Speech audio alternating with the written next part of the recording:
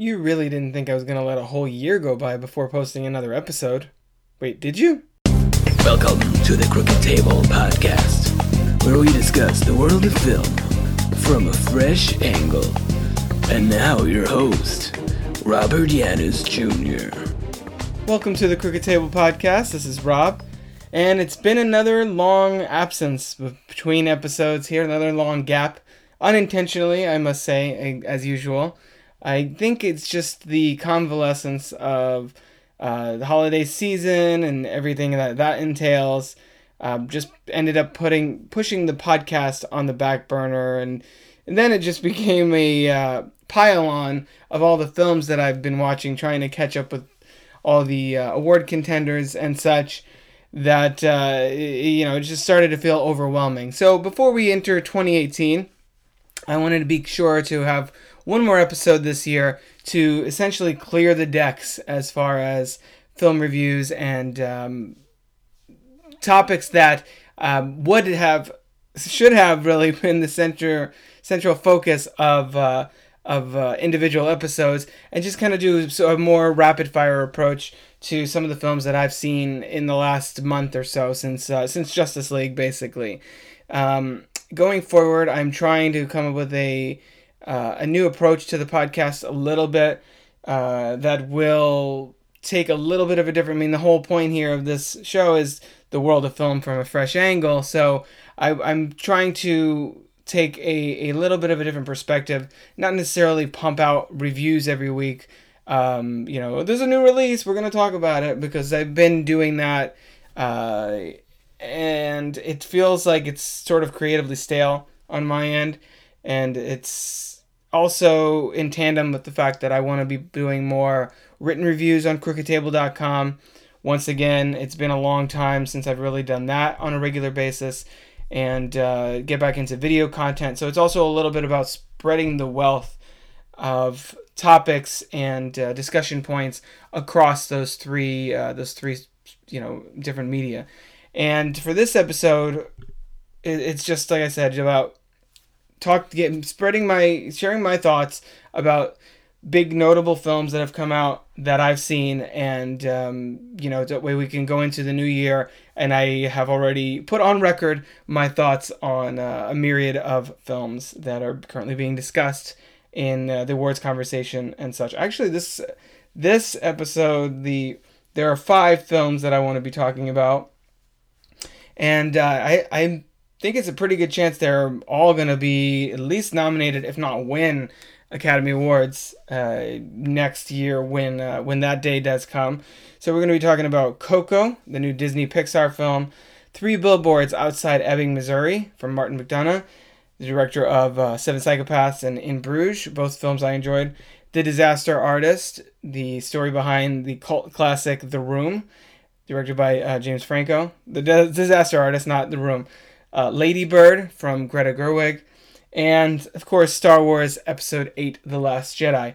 So, like I said, we're just going to be basically running through those. I had mentioned last episode that I was going to do a Coco review, so that's still going to be a part of this, and we'll get to that first. And I was supposed to do a holiday movie preview, basically counting down the 6, let's talk about 6, films that I was most looking forward to seeing from Thanksgiving to Christmas, basically, essentially the holiday season. Those were, I feel like I should run through those really fast, just for those of you who are listening to these episodes sequentially and want to know what I was going to say.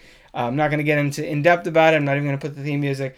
But 6 was going to be All the Money in the World, the, of course, Ridley Scott directed film that was going to have Kevin Spacey as J. Paul Getty and was recast with Christopher Plummer, who has since earned a Golden Globe nomination for that role and is getting critical raves and will probably get nominated for an Oscar for that as well. Number 5, The Post, from Steven Spielberg, of course, about the Pentagon Papers with Meryl Streep and Tom Hanks. I don't know if this is going to go all the way. The buzz seems to go pretty positive on this one. I don't think we're going to have another Best Picture winner that's so heavily involved with journalism so soon after Spotlight, but I'm, as a writer and a journalist, that interests me, and with that cast, that director, of course, definitely curious to see how that one's going to connect with me personally. Number 4, The Shape of Water from Guillermo del Toro. I've been a longtime fan of his. I have most of his movies on DVD or Blu-ray. Pan's Labyrinth being my favorite, and this seems the closest in line with the tone and sort of aesthetics of Pan's Labyrinth as far as the whole dark fairy tale thing. I really like Sally Hawkins and Michael Shannon and Michael Stuhlbarg and Richard Jenkins, so I'm really excited to see this one. Still hasn't really come to my city yet, and I haven't really been able to make it to screeners because, with a toddler at home, it makes things a little more complicated. Moving into number 3, Disaster Artist, which we're going to talk about later in this episode. James Franco playing Tommy Wiseau, director, writer, star, producer of The Room. And number 2, Molly's Game, the directorial debut of Academy Award-winning screenwriter Aaron Sorkin with Jessica Chastain, Idris Elba, based on the real-life story of the sort of high-stakes poker game that she ran and then got busted by the feds for dealing with. And, of course, number 1, which I was most excited to see, and should be no surprise to all of you, Star Wars The Last Jedi, also which we'll be talking about in here. So only 2 of those 6 that I've seen thus far. I'm really looking forward to those other 4. A couple of them are playing here in my area, so I will probably get to see either All the Money in the World or Molly's Game in the coming few days. Probably going to lean towards Molly's Game since I am a little more excited to see that, as the countdown implies. So moving on, we're going to go into our first of 5 mini reviews here with the new Disney Pixar film, Coco. So this one is centers on a young boy named Miguel, voiced by Anthony Gonzalez, who wants to be a musician. His family is forbidding him to pursue a career in that because his great-grandfather, it's not much of a spoiler, this is in the first few minutes of the movie, his great-grandfather basically left his wife and young daughter to pursue a career in music. And that ultimately leads Miguel into an adventure in the land of the dead. It heavily deals with Dia de los Muertos, the Mexican holiday, of course. And now this is another winner from Pixar, basically. We have lush visuals. We have a very heartfelt, poignant storytelling. But more so, we have a culture demonstrated, a culture involved so heavily in a story that we don't really see very often. I mean, yes, Guillermo del Toro did produce The Book of Life a few years ago, and that has similar themes and such going on. But, this film really connected with me in a very deep way. I'm not Mexican, but I'm half Cuban on my dad's side. So certain bits of this did hit me in that way. The music here is lovely. As far as I know, I'm pretty sure this is the first full-on musical from Pixar, and I just got the soundtrack recently. I think that the film is destined to win not only Best Animated Feature but also Best Original Song for Remember Me, which still makes me tear up every time I hear it. This is probably the only film this year that I've seen that I got not moved by, where I got a little teary-eyed. This is the one where I was even telling Kai earlier today. This was the one where I got ugly cried in the middle of the movie a couple times. It's very powerful themes as far as choosing between your art and family and the relationship between those two. Do you have to choose one over the other? How can they feed into each other? So I really love this film. It's definitely Pixar's best since at least Inside Out, if not Toy Story 3. It's right around the same level as Inside Out for me. So I gave that a 4.5 out of 5. That was Coco. Definitely see it if you haven't yet. It's probably still playing somewhere in some cities around the country, so definitely check that out. Moving into 3 Billboards Outside Ebbing, Missouri.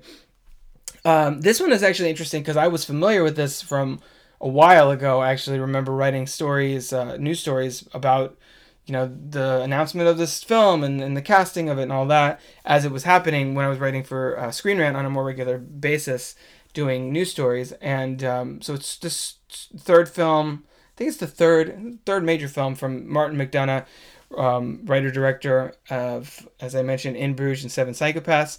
This one stars Frances McDormand as a mother whose daughter was raped and murdered, and she takes out 3 billboards in this small town, calling out the local sheriff and asking why her daughter's killer hasn't been brought to justice. And from there, it spirals into this whole morally complex tale of revenge and obsession and justice and vengeance, and how far is too far to go to right to in your mind right or wrong. The highlight here is, well, the script is really strong, of course, because Martin McDonagh he's a pretty successful filmmaker as far as the writing perspective of things. And of course, Frances McDormand here, Oscar winner, delivers a tour de force performance. She's got this one great scene where she's sort of has a monologue with a priest. If you've seen the film, you know exactly what I'm talking about. But to me, the real standout here, and I feels like this might be his year, is Sam Rockwell as the second in command to, well, it's sort of a cop that's have very complicated history with the law, which is ironic. And his character has a lot of people sort of split down the middle as far as whether they like the way this film goes, or whether it's sort of morally reprehensible. My thing is, I understand where they're coming from, and I was never 100% on board for this character's perspective on things, because he's kind of a despicable human being. But I like the fact that the film raises those questions and raises that discussion is kind of happening surrounding Three Billboards. I think that's kind of the point. And the film rides this very uneasy tone to many between drama, like heavy, like dark drama, and then having a comedic moment in the midst of something really, really kind of fucked up. That, to me, worked for the most part. It's what I kind of expected from Martin McDonagh, because that is how his other films are, largely. And he positions an Irish filmmaker, and he positions this as sort of a dark comedy bit of Americana, and it was pretty fun for me, and I liked it a lot. I don't think it's quite gonna make my top 10 of the year or anything like that, but it was a very solid film, and definitely one I'm eager to revisit down the line. So I'm giving that one 3 Billboards Outside of Ebbing, Missouri, 4 out of 5. Moving on to The Disaster Artist. This is from James Franco, who's playing Tommy Wiseau. If you haven't seen The Room, you should really see The Room if you're a cinephile. If you're listening to this in any way, shape, or form, I'm assuming you're some kind of tremendous movie fan. So if you haven't seen The Room, you're definitely missing out. I'm actually currently listening to the audiobook of The Disaster Artist, which so far seems pretty spot on with the film adaptation. And James Franco is really strong here as Tommy Wiseau, this mysterious aspiring actor who just decides to make his own movie, writes a script in a short amount of time, and the resulting film ends up being essentially a disaster, as the title would imply, but creatively a catastrophe, and has basically gone down as one of the worst movies ever made. Horrendous dialogue, a story that doesn't make sense, performances that are beyond comprehension. Just really messy and kind of ridiculous. It's amazing that it costs apparently $6 million because of the way that the production was run by Mr. Wiseau. But what makes this film so interesting to me, and what I think a lot of people, what the big takeaway was for a lot of people coming out of The Disaster Artist, is that it finds a way to both humanize Tommy Wiseau, but also sort of poke fun at him. It pokes fun at him as sort of a clown figure in a fashion, but it really humanizes him and shows you where he's coming from, that his intention is pure, that he has a sort of childlike naivety in a way for how he wants to make his dreams come true, and that part of the story is inspiring. I say all the time that I'm a creator and I want to write things and make things happen, and other people are doing things around me, and sometimes I think that their work is not necessarily as strong as it should be, or somewhat under par in some respect or another. But regardless, even with all that, Tommy Wiseau made this happen. He wanted to make this movie. It was his vision. He spared no expense, with a mysterious fortune, as you'll see in the film. And this film exists. You can own it on Blu-ray now. Is it great? Hell no. It's a fucking terrible bullshit movie that makes no sense. But it's fun to watch, not in the way he intended, but he made it. He wanted to make it, and he made it, and it exists. And that's why, with kind of off-the-wall ideas like what The Room ended up being, as opposed to the ode to Tennessee Williams that Wiseau was really intending, I gotta give him props for that. It's why I gave some of Kevin Smith's most recent movies, Tusk and Yoga Hosers, I was a little lighter on them than I probably should have, because he wanted to make this weird fucking movie about a guy that turns another guy into a walrus, and he made it happen. And it's a movie that exists. Is it for everyone? No. But it's out there because he made it. And, you know, you gotta, as much as the movie is, I'm mixed on Tusk for the most part, you gotta admire that kind of determination and willpower to make what you see on the page come to life on screen and get other people to buy into your vision. So from that respect, I think The Disaster Artist is pretty inspiring. It's also really funny, and James Franco has, go figure, great chemistry with Dave Franco, his brother, who plays Greg Sestero, the author of the book that the movie's based on, and the second lead, essentially, in The Room itself. They were great in it together. Dave Franco, I'm usually someone I'm pretty blah on, but he was very charismatic in here and had that sort of vanilla-ness that Greg Sestero has, and that he's a blonde white guy and wanting to be an actor and has a little bit of a pretty boy vibe to him, which Tommy Wiseau points out in the film. And I think that, it really comes together in a satisfying way. Now that I'm listening to the audiobook of The Disaster Artist, I have an even slightly better appreciation for the film itself. So this rating may go up over time. Over time. But as of now, I think we're going to stick with 3.5 out of 5 for The Disaster Artist. Very fun movie, especially if you're familiar with The Room. I would definitely check it out. And probably going to be at least an Oscar nomination for Franco's performance, James Franco's performance, and Best Adapted Screenplay. So it'll be interesting to see how that pans out, since it is sort of an offbeat choice for that kind of thing. Not quite as strong as something like Ed Wood, which to me is a superior film by a significant degree, but very much in that same spirit.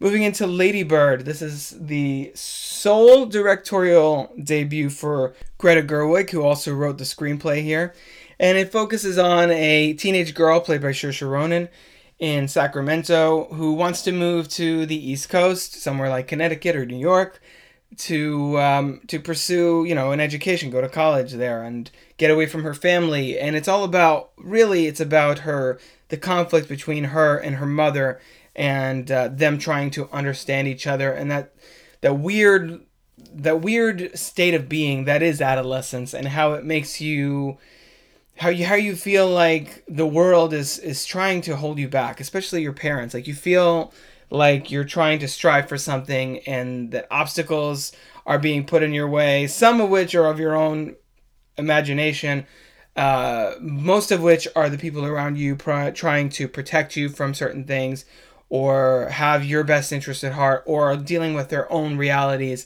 that you really don't even see. And in that respect, as someone who has parents, obviously, I found that part of it very, very powerful. As someone who has a child now too, a little girl at home, it hit me on that level. I thought the screenplay was very charming. Saoirse Ronan is amazing as always, and definitely going to get a Best Actress nomination, if not a win. It'll be interesting to see. The Best Actress race has been kind of crazy this year, with lots of contenders up there. And I think that the film's most likely to get a Best Original Screenplay. I've heard a lot of people talk about how the film feels very resonant with them. I've heard a lot of female critics talking about how it feels like it's their life brought to the screen, and how they have very similar relationships with their mothers and things like that. And there was an element of the film that I connected to, it does speak universally to the high school teenage experience. Didn't connect with me on quite the same level as that. Obviously, I was never a teenage girl, and I still have a pretty positive relationship with my mom, with my dad, and so I don't connect to that on as closely a level as some people. And I also heard a lot of pre-screening hype going into this movie about how amazing it is and how it's the best movie, one of the best movies ever, and it's, had 100% on Rotten Tomatoes. And I do think it's a very strong movie, and I liked it. I easily gave it, well, I guess I'll just say my review or my rating. I easily gave it a 4 out of 5. It's a very strong film. Will I like it more as time goes on? Possibly, probably, actually. That tends to happen for me with movies that I have an elevated expectations for. That I see them and I'm like, okay, well, this is good, but this is not the best thing ever. And that was my experience with Lady Bird. I did enjoy it quite a bit. Some of the elements of the story did feel relatively archetypal with the high school teenage movie. And to me, even though it had a ton of personality, overall was a slightly less satisfying watch than something like The Edge of 17, which I thought was at least more fun to watch and captured a certain element of being a teenage girl and all that entails. That was at least slightly more entertaining for me. Even though, yes, Saoirse Ronan's performance is probably a little better than Haley Steinfeld's, and certainly Laurie Metcalf's performance in Lady Bird is probably one of the better performances in both films combined. I think Lady Bird is one that has to grow on me, and once it comes out on Blu-ray, I'll definitely make an effort to revisit it, especially if it wins some Oscars and all of that. So that was Lady Bird from Greta Gerwig. So now we're going to move into the last of the 5 movies that I wanted to talk about. Star Wars Episode 8, The Last Jedi. This is, of course, the second installment in the sequel trilogy following J.J. Abrams' The Force Awakens from 2015, which, as you all know, I loved to death. And so, of course, going into this film, there was a ton of questions. Who are Rey's parents? Who is Snoke? What's Luke been doing on this island, and why did he leave, and why won't he come back, and what are porgs, and why should I care? So there was a lot of hype going into this film, and especially with this is the first movie that's been written and directed by the same person since George Lucas did it with Episode 3. Usually there are more hands in that pot, and I think that Rian Johnson, being a sort of singular filmmaker in a way and having a very particular stylistic touch. If you've seen films like Brick, The Brothers Bloom, and Looper, sort of his sensibility, that there's sort of a playfulness involved, and especially with something like The Brothers Bloom, where expectations are subverted. I mean, for example, in this film, look at the first moment where Luke gets that lightsaber and what happens with it. So I heard a lot of stuff from critics going into this film that it was the best Star Wars movie since Empire Strikes Back and all of that. So that got me excited. And after seeing the movie, because I saw it the opening night, the Thursday night before it came out on the Friday the 15th, and the polarizing reaction from fans has been kind of crazy. Just within my own social circle, I've seen a lot of people like, oh, I really hated that. And I don't know if it's that the film offers something so fresh that it doesn't feel like other Star Wars movies, because in a way that's certainly to me what I feel is the film's strength. There's a lot of interesting development that goes on with the mythology. There are new elements to the Force. There is things that play out that Star Wars fans have been wanting to see in some capacity on screen since the original trilogy. So I'm kind of in some level flummoxed by the fact that people are still complaining. I mean, I think it's just the shock of how it is kind of a little bit of a jarring shift to go from The Force Awakens, which is nostalgia, remember all this stuff, it's all true, we're home and all that, to The Last Jedi, where let the past die and kill it if you have to, bury it and all that, we're moving on, time for old things to die. And I personally love that meta part of it. J.J. Abrams had said with The Force Awakens that they needed to take a step back in order to move forward, to sort of refresh the brand. I mean, Disney spent, $4 billion on Lucasfilm, and they needed to make sure that kind of reboot the franchise in a way, which is why The Force Awakens feels so closely like A New Hope, right down to the Death Star and the older mentor who dies in spectacular fashion, and the spunky little droid who's on a mission on a desert planet trying to find a young individual on a desert planet who's looking for adventure. I mean, there's a lot you can break that down, and people have already ad nauseum.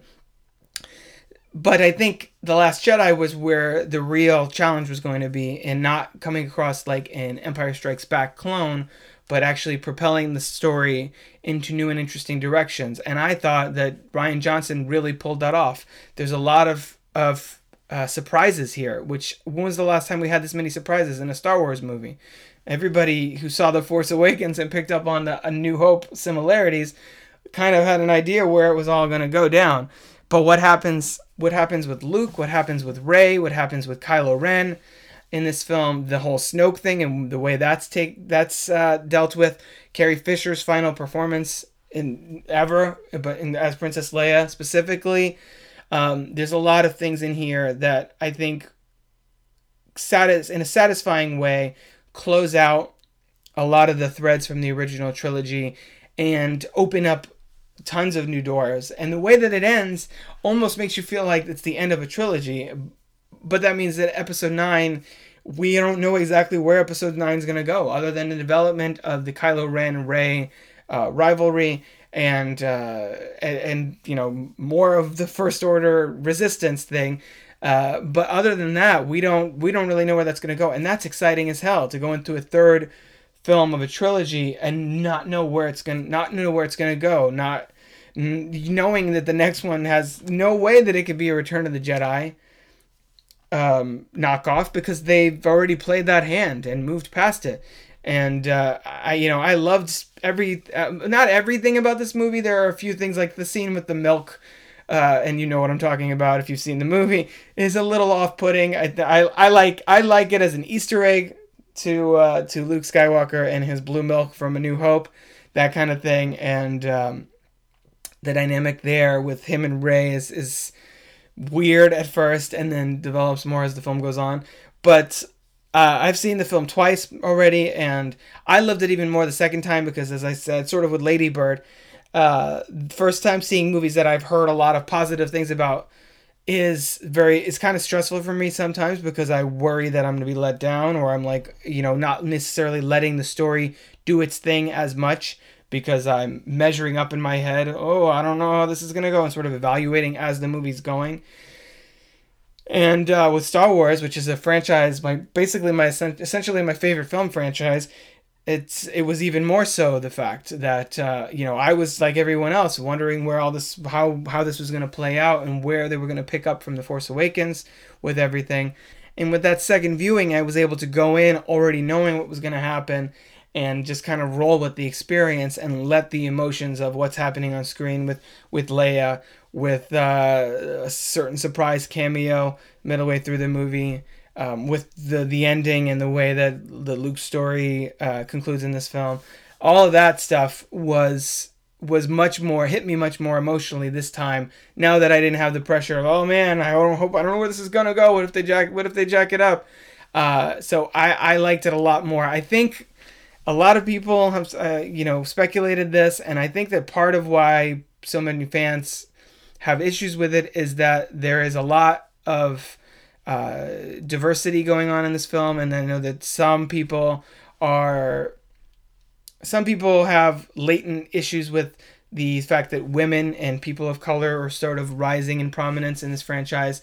I think that's probably a small percentage of fans, but I think that is probably an element of it, as well as, like I said, the element of surprise and taking in new directions and sort of sweeping away the old elements of the franchise in order to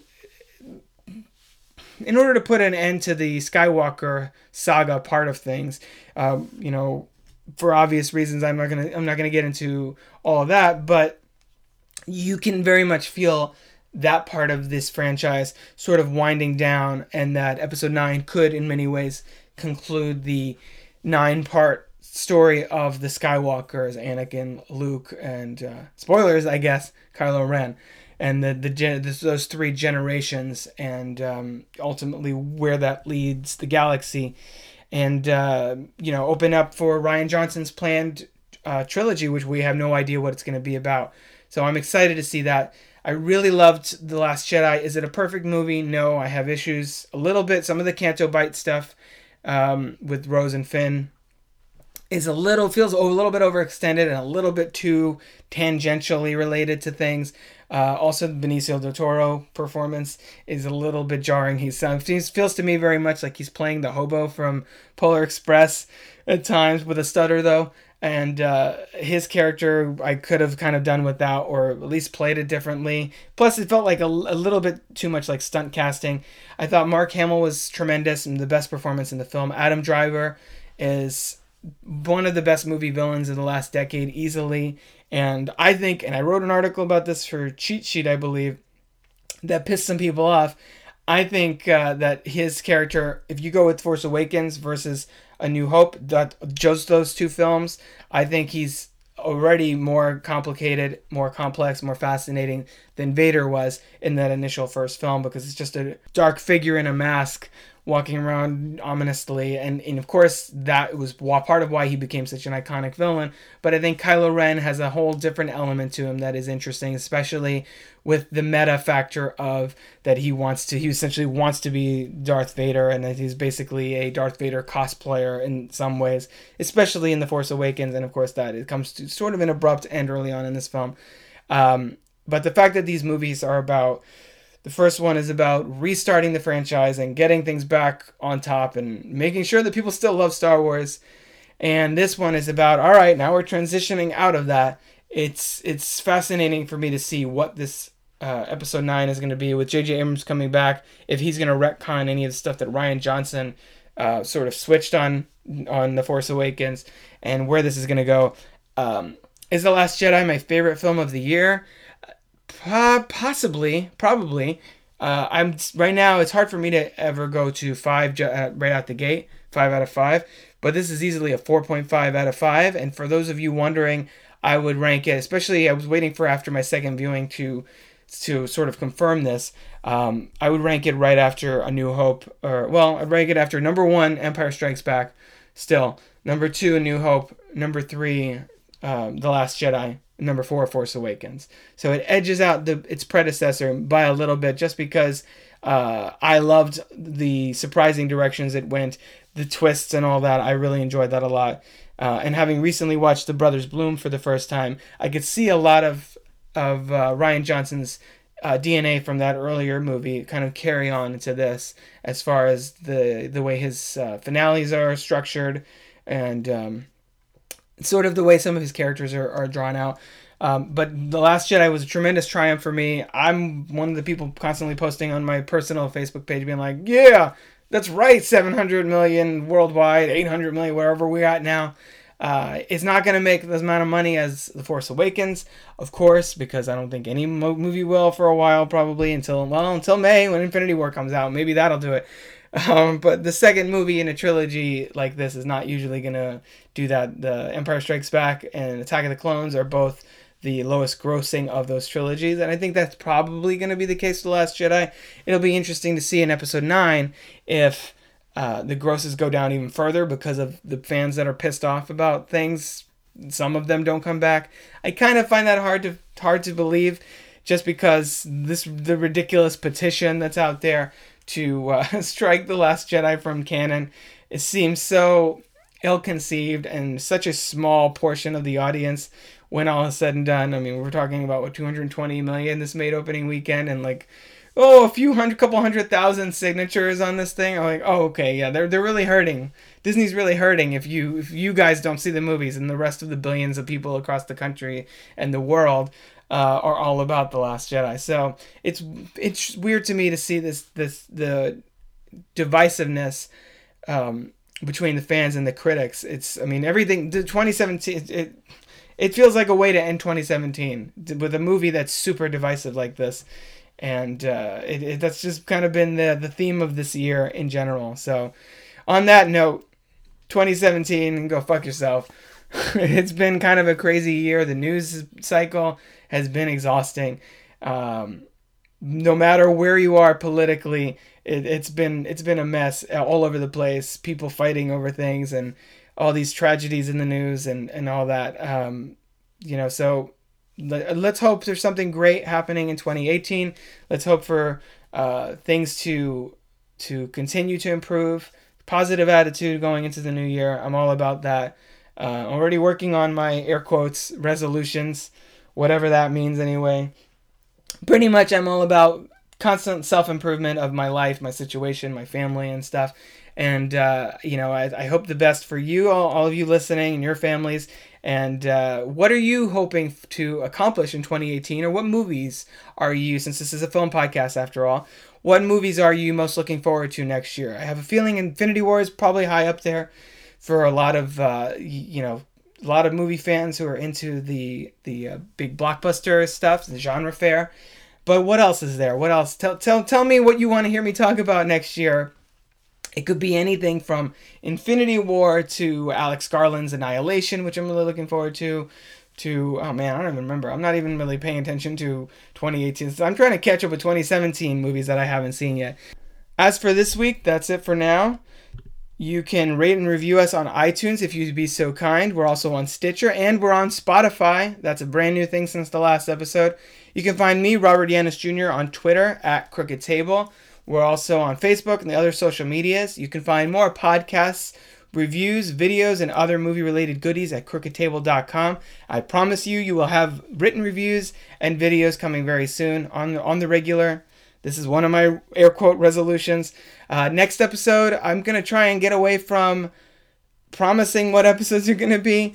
But the next episode, I have a few ideas for things, but I will be back soon, preferably in less than a week, to with the next episode and trying to keep some kind of a pattern going on.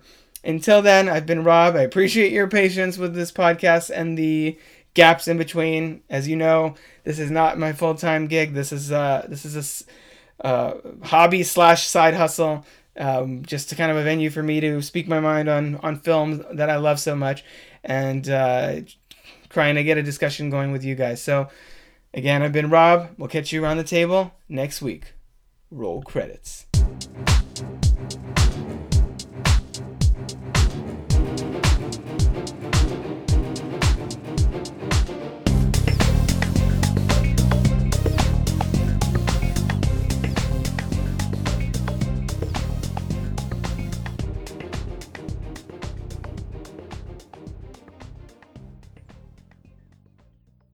This has been a production of crookedtable.com.